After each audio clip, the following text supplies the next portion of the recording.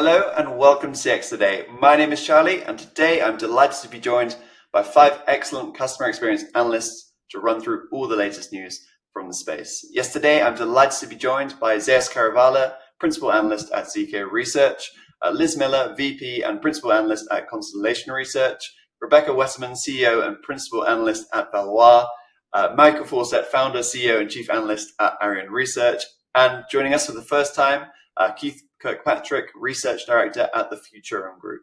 It's great to have you all join me, and let's get right into the news. And I think the big kind of first story that we must discuss is the departure of Jeff Lawson as CEO of Twilio, the company that he built. Last month, we already talked a fair bit about this and the growing influence of activist investors at Twilio. And now this has seemingly led to this big change at the top. I know, Liz, you couldn't join us last month, so maybe I'll start with you for maybe some fresh perspectives on this. And what do you think maybe went wrong for Jeff Lawson at the end of Twilio?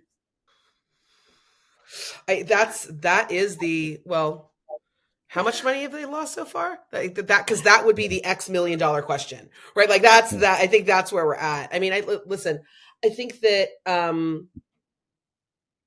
it's kind of one of those, like, it's sad to see him go because, what he built is that solid base. You look at Twilio and you're like, wait a minute, there's a lot of great stuff in there. They've made a lot of really good moves. There's, hey, wow, that, like, you hear about a tool or you remember, you get a briefing, and I don't know about you guys, but like, I sit there and kind of go, oh yeah, they really are really smart people with really smart ideas. But for some reason over the last several years, they've really struggled to bring it all together, and they've really struggled to kind of keep moving that ball forward.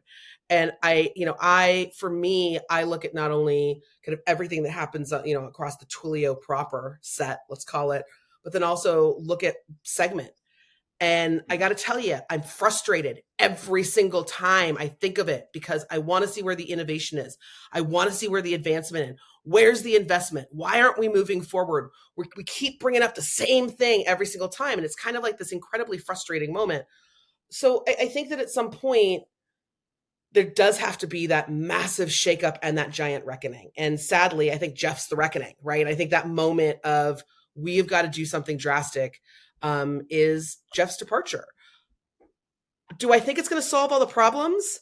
That's my bigger concern, because I think a lot of times when activist investors come in, they make that big chop at the top and there's no real strategy there, right? Like there's no real response to fill in that vacuum. And they've got a really short amount of time to really prove, I think, to their customers first, the market second. We all come down to probably a very low third that there is a strategy and that it is implemented at second one. And I gotta be honest, I don't see it.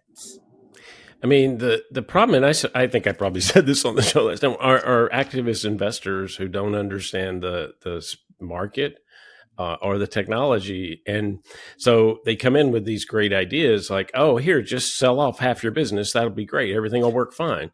Except no. And unfortunately, especially in a company that, started as a developer focused API based platform and has started to make that kind of traditional shift to an application company, and they're in the middle of it. They're not done.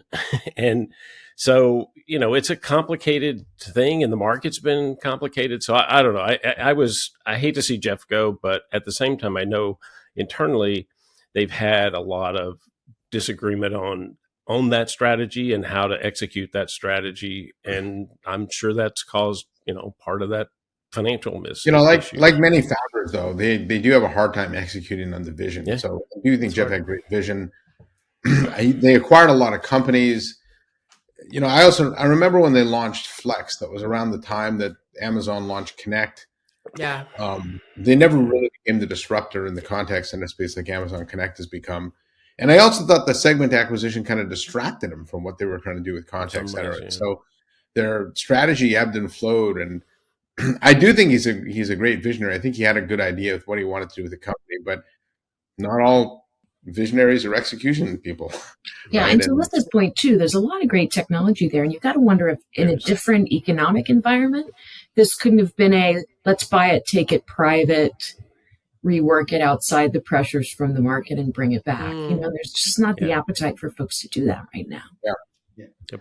I think one of the things here is it's like if you look at any kind of major sports team, they're going through struggles, they fire the coach with the idea that any change is better than no change. And if you look at, Coe is going to be taking over. He's got experience. He worked at GE in a large organization. I think that's a positive for them. Someone who actually can take them, from where they are now and hopefully, implement a strategy, whatever that might be moving forward. He has the experience, doing that. I'm not sure it takes the pressure off from those activist investors, though. Well, yeah, because the thing that I keep wondering is, to Zave's point, and Michael, also yours, the very core of Twilio has always been developers love us, right? Like, remember, like that was all, like, it was like a billboard, and that's all you saw, and it was like, developers ask your love developers us. Was a tagline, right? For a long time. Right, exactly. Yeah. So where's that leadership? Because the actual market of developers, the actual people building this stuff has changed drastically, right? Their demands, their needs, how they want to build, whether it is something that's in the contact center, whether it's across telephony writ large across their organization, whether it's about data. This is a very different group of people that they need to be selling to. And there are times, and I don't know about you guys, I don't think they remember that. If you're selling Segment and you're also selling Twilio, that's a very different developer who's looking at data and the fabric of data that's across your organization. Where's that realization? And that's where I feel like some of these missed balls. And say, to your point, maybe that was the wrong way to go. Maybe trying to pretend you were a marketing automation company was not actually the direction you needed to move in. But that's where you are now. So it's like, and to Keith, your point, listen, you changed your coach, but you got to play the game you came to play. Right. Yeah. And I mean, there's been a big kind of transition in the marketplace too from CDP, right? We had the idea of CDP, and then we ended up with marketing, and it was all about marketing. And now, we're trying to talk about it in a different kind of perspective across the whole business, and how do we aggregate all the data, and we need that for AI and all the other things we're doing. So I mean there's a ton of confusion around the CDP space right now anyway. So they're definitely still in the marketing toy for marketing things lane. Yeah, unfortunately, but there's certainly other people that are trying to use it for the broader application, and it's very confusing, I think, right now.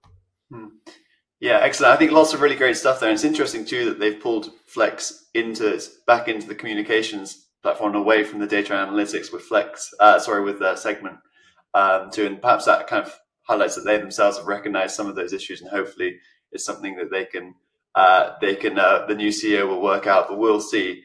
I do want to kind of shift gears now and talk about a big acquisition that's happened within the customer experience space. And that's from Zendesk, maybe one of the biggest CX vendors that we don't really talk about that often on this show. And they've bought up Klaus, a provider of contact center quality assurance and analytics. And this comes after the acquisition last year of Timeshift, the WFM, the workforce management platform. And this seems to give them quite a good basis for a workforce engagement management platform. And that they might be an interesting new competitor there. I don't know. Jess, we talked last year, maybe 2022 now even. After Zendesk's acquisition from kind of investors. What did you maybe make of this move in this direction into kind of the WEM space? Well, I think it shows they are trying to. Well, first of all, the contact center space, or what everybody that plays in the contact, that's getting awfully crowded now. It's like everybody that has anything to do with customer experience is throwing his hat in the contact center space. So that's going to be interesting to see how it shakes out. Also, I do think if you're going to play in the space, that you do need to have quality management, workforce management. A lot of companies partner in that area, but more and more, you're seeing more companies build their own, right? And so I think this is all like bricks in the wall for Zendesk to move out of this kind of niche space they've been in and actually become a real, CX or contact center company. And they've got a good brand. I mean, they've got really good customer loyalty. So I don't really see why they can't be successful here, other than it's just a very crowded space. But I'd look for them to add to that. I do think that, you look at a company like NICE, one of the reasons why they're so successful. I think at the last analyst event, they said when they replace a vendor in the contact center, there's like 15 other products they replace along with it, or something crazy like that. And so those are all products that if you bring partners in to do, you're just opening the door for somebody else to sell in there. So I thought it was a good move for them. But what they're not replacing is CRM. And that's what Zendesk has, yes. right? I think a lot of times, especially in contact center, we want everything to kind of come into the contact center. And I think what Zendesk does very effectively is pulls the contact center into the rest of CX and CX writ large, not CX for the contact center, right? And so I think that when we look at something like Zendesk, it's also important to understand that they've still got a really strong sales product, even though they aren't really investing in it right now. They're not really promoting it right now. It's a handy little product. It's actually delivering revenue for customers who are using it effectively. So I think that, I do think that you're going to gravitate and you're going to lean into what you know. And with the Genesisification, is that what we all agreed was going to be the descriptor of that?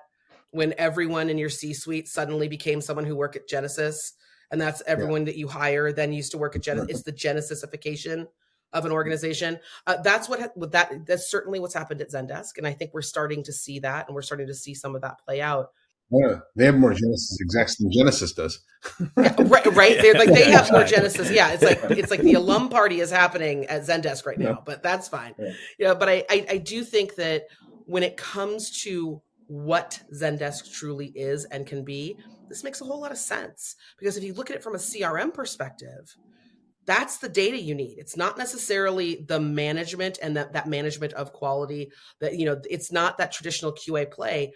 This opens up a whole opportunity for a lot more data, a lot more control over how that CRM is really playing out in those moments that matter. Because again, I think we've all said it before. I've heard every single one of you say this. I know we all violently agree on this. For all these great tools that are embedded with AI and Gen AI, and oh my God, have you heard about this thing? It's called AI. You spell it with two letters, A and I. Okay. Yeah. For all of that to work, we do not have enough data. The contact center is going to run out of data very, very quickly for all the things that AI is promising to do. And I think solutions like Zendesk are trying to figure out, how do I expand the corpus without really blowing up the rest of the stack? So I think it's a good move. I actually think there's enough data. It's just in silos, right? Which is the problem. Well, the other thing interesting too with this, to Liz's point is, there's a lot of data in QA, and we're sort of at that interesting point where all of a sudden with AI, I can actually do QA consistently using data from all of my cases and not just the ones that a manager is cherry picking. So could Zendesk have built this on their own? Sure. Are they getting a set of data and a set of models trained on that data? Right. To do QA very well. Yeah. Yes. What's that worth given what's going on in the market and the evolution with AI right now? I'd say it's a good buy too. Yeah. It was definitely a hole for them, and they were already in partnering with them and to use the solution anyway. So it's just a logical next step, I think, to bring it in house and expand their footprint. It definitely is, a positive in my perspective anyway. Yeah. Well, definitely. The other thing it does, it gives them additional credibility in the market in terms of, everyone has been talking about quality, not just with live agents, but also digital interactions, being able to really refine those interactions based on data as opposed to just saying, well, we think that, that people like to do this and that. So, yeah, I agree. I think it's a good play. And it's, again, though, Liz, to your point, bells, whistles, whatnot. We hear about it all the time. It is truly, it's about the data. Yeah, it's interesting to think about. For every Zendesk ticket now, you'll have an automated quality score alongside the intent and the sentiment and things that maybe a contact center could do with that. It is quite impressive to think about. And just kind of one final topic now to shift gears. Again, I do briefly want to talk about Verint. We spoke about them quite a lot last year. But they announced at the start of this year kind of a big $49 million healthcare win. And they were very much kind of emphasizing how open CCaaS and specialized bots were a big part of that. And I know kind of they had this big analyst event. They have a lot of bots. A lot of bots. Yes, they do. Yes, they do. I think somebody told me it'd be they're hoping to get up to 150 before the end of 2024. Yep. So it's quite a lot going on there. Yep. So it'll be interesting, to get your thoughts on kind of where you see this strategy going. I saw, Rebecca, you actually put out a really good article on this. So I don't know, maybe if you want to start on this one. Sure. They do have a lot of bots and some pretty aggressive goals for getting there. And I think if we look at the approach, it's about changing sort of the model, but it's also about rethinking pricing and how we do this. So how do I price these deals when I'm not pricing on a per seat basis, but instead on a resolution basis? And that's going to require a lot of contact center managers to kind of rethink how they negotiate on pricing. So yes, the technology is interesting, and yes, they have a lot of bots out there, and yes, they're certainly making some investment and winning some big deals. But for everyone, I think this sort of marks us starting to rethink about when digital channels are the majority of interactions, how do I price these sort of things effectively so I'm not tethered to a per user or per agent model that doesn't make sense anymore? I talked to a BPO they've shifted large at all digital interactions, and the pricing model, I won't say who the vendor is.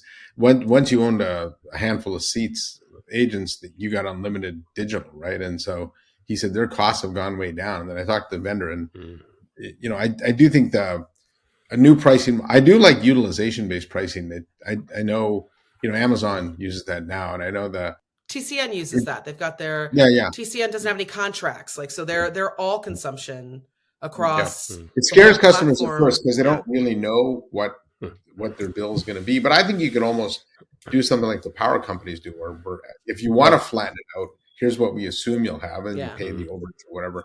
But I do think the model that we've used, the per user, per agent, per month, is just it's long overdue for a change.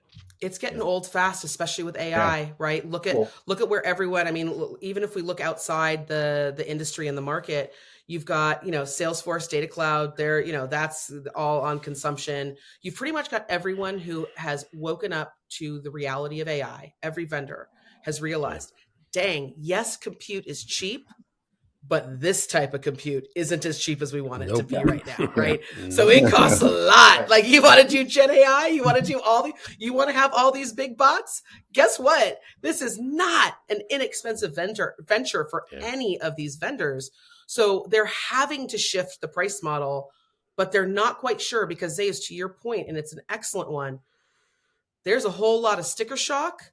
But then the minute they make that step, they're like, oh, wait a minute, my prices came, my costs came down. We're seeing this. Yeah. They're looking for that offset, whether it's an offset in digital, they're looking for that no contract promise. But the reality is that, it's a dangerous move with a CFO, right? This becomes a real slippery slope real fast because we've been here before. Like this is not a game. None of it, like we have all played this game before on pricing changes. Mm-hmm. And all of a sudden the CFO is going to be like, oh, okay, well, this is how it's always going to be then. So now the goal is going to be bring down your consumption. Right. Because we used to work in the mindset of bring down your seats. Well, that was easy. You just fired those darn people. Dang it. And it wasn't AI supposed to take over all their jobs anyway. Well, now we got to bring down consumption. So it becomes a real slippery slope when we start going down the pricing path. I do think the interesting thing with Verint is, they also, the other thing is not only did they want to have every bot to rule the world, they also want those industry specific bots. And so I think that the fact that this came in healthcare, it came in an industry where they've really been putting some, significant industry focus, I think is a very, very interesting statement that as much as the glamour of messaging and everything that we get told about has definitely shifted to what type of AI do I have, there is still very much a story that is very 2022, which, we'd probably all say, remember all of those sessions we sat in because it was all about industry, right? 2022 is like the year of industry and industries are going to rule them all. Now, all of a sudden, I'm sitting there looking at the news. When I saw it, I was like, well, maybe industry did rule it all. It just took us a year to get there. Yeah. Well, and when you're using industry data and AI, it really matters. Whereas if it's just the workflows and the dumb stuff, it doesn't necessarily. It may make development a little faster and cheaper, but it doesn't really impact the data. I think the difficulty in changing pricing models, though, if you're a publicly traded company, is just, can you imagine if you're like a pure play like Five9 and you change that pricing model? Right now, when you talk to Barry, their CFO, he'll tell you 95% of the quarter next quarter's baked, right? That won't be the case anymore, especially in seasonal businesses and things like that. That there's a lot of implications to that, but I do think it's going to trend that way. I'm sure there'll be pain as that transition takes place, but if you think even from an enterprise perspective, if you want to really link, what you're doing with outcomes, and making sure that whatever you're using, is right sized to what you're trying to do in terms of a business perspective. I think consumption pricing is going to be continuing to creep in there because it just gives a bit more transparency. Yeah, it does bring us back to that funny conversation around kind of the converged contact center, though, right? Because when we start to look at this definition of what everyone considers a modern contact center, and we've got both inbound and outbound in one location, our dialers are consolidated, we can do things that are more proactive. When we start to look at that conversation again, like we resurrect that bad boy and apply the AI, but then apply a changing pricing model where now all of a sudden, if we are truly integrating that outbound, we're truly integrating that ability to look at everything from collections to sales through our contact center and through an integrated platform. Now all of a sudden we're talking margin. We're having a very different conversation than that traditional conversation of just lowering costs, right? So if we've truly brought ourselves onto that modern platform where both inbound and outbound are integrated into one thing, you darn well better know how to deal with all the compliance, the best practices in collection, the best practices in sales through an outbound contact center, because all of a sudden you're looking at opportunity for that revenue line because of the contact center and in the contact center to really dramatically start to shift up, right? And if you can do that through a consolidated platform that's driving down cost, in Zeus, your example of a BPO, you can use that example of look how dramatically I drove down the operational cost of the platform. But hey, I'm on this consolidated system that has all these best practices, and I now made X number. I mean, that's a margin conversation that the contact center has not necessarily been part of. Mm-hmm. I think too the the strategy of this very small focused bot. So everything has these carve out features, and it's very specific to that task or set of tasks. That's really something that you're seeing across a lot of different AI startups right now, in a lot of ways that this can be deployed. GPTs, and you're starting to see a lot of that anyway. And then the other thing is, of course, AI is also starting to shift in general towards vertically focused. So this just fits right into what they're doing. I think it's working well, and it makes a lot of sense. Is it wrong of me that I also can never get the phrase "I've got big bots and I cannot lie" out of my head? Like I just can't help it, and I kind of blame Verint for it. So thanks, guys. That's awesome. Yeah. Way to start my year. Now I'm gonna blame Charlie for it too. Now you put it in my head. Thanks, Liz. But lots of yes, mission accomplished. Yes. Yeah, I think lots of really great stuff there. We kind of stayed on the topic of Verint, but lots of really great other discussion in there too about the future of AI, which is always great. So thanks to all of our wonderful experts for joining me, and everybody for watching. Bye for now.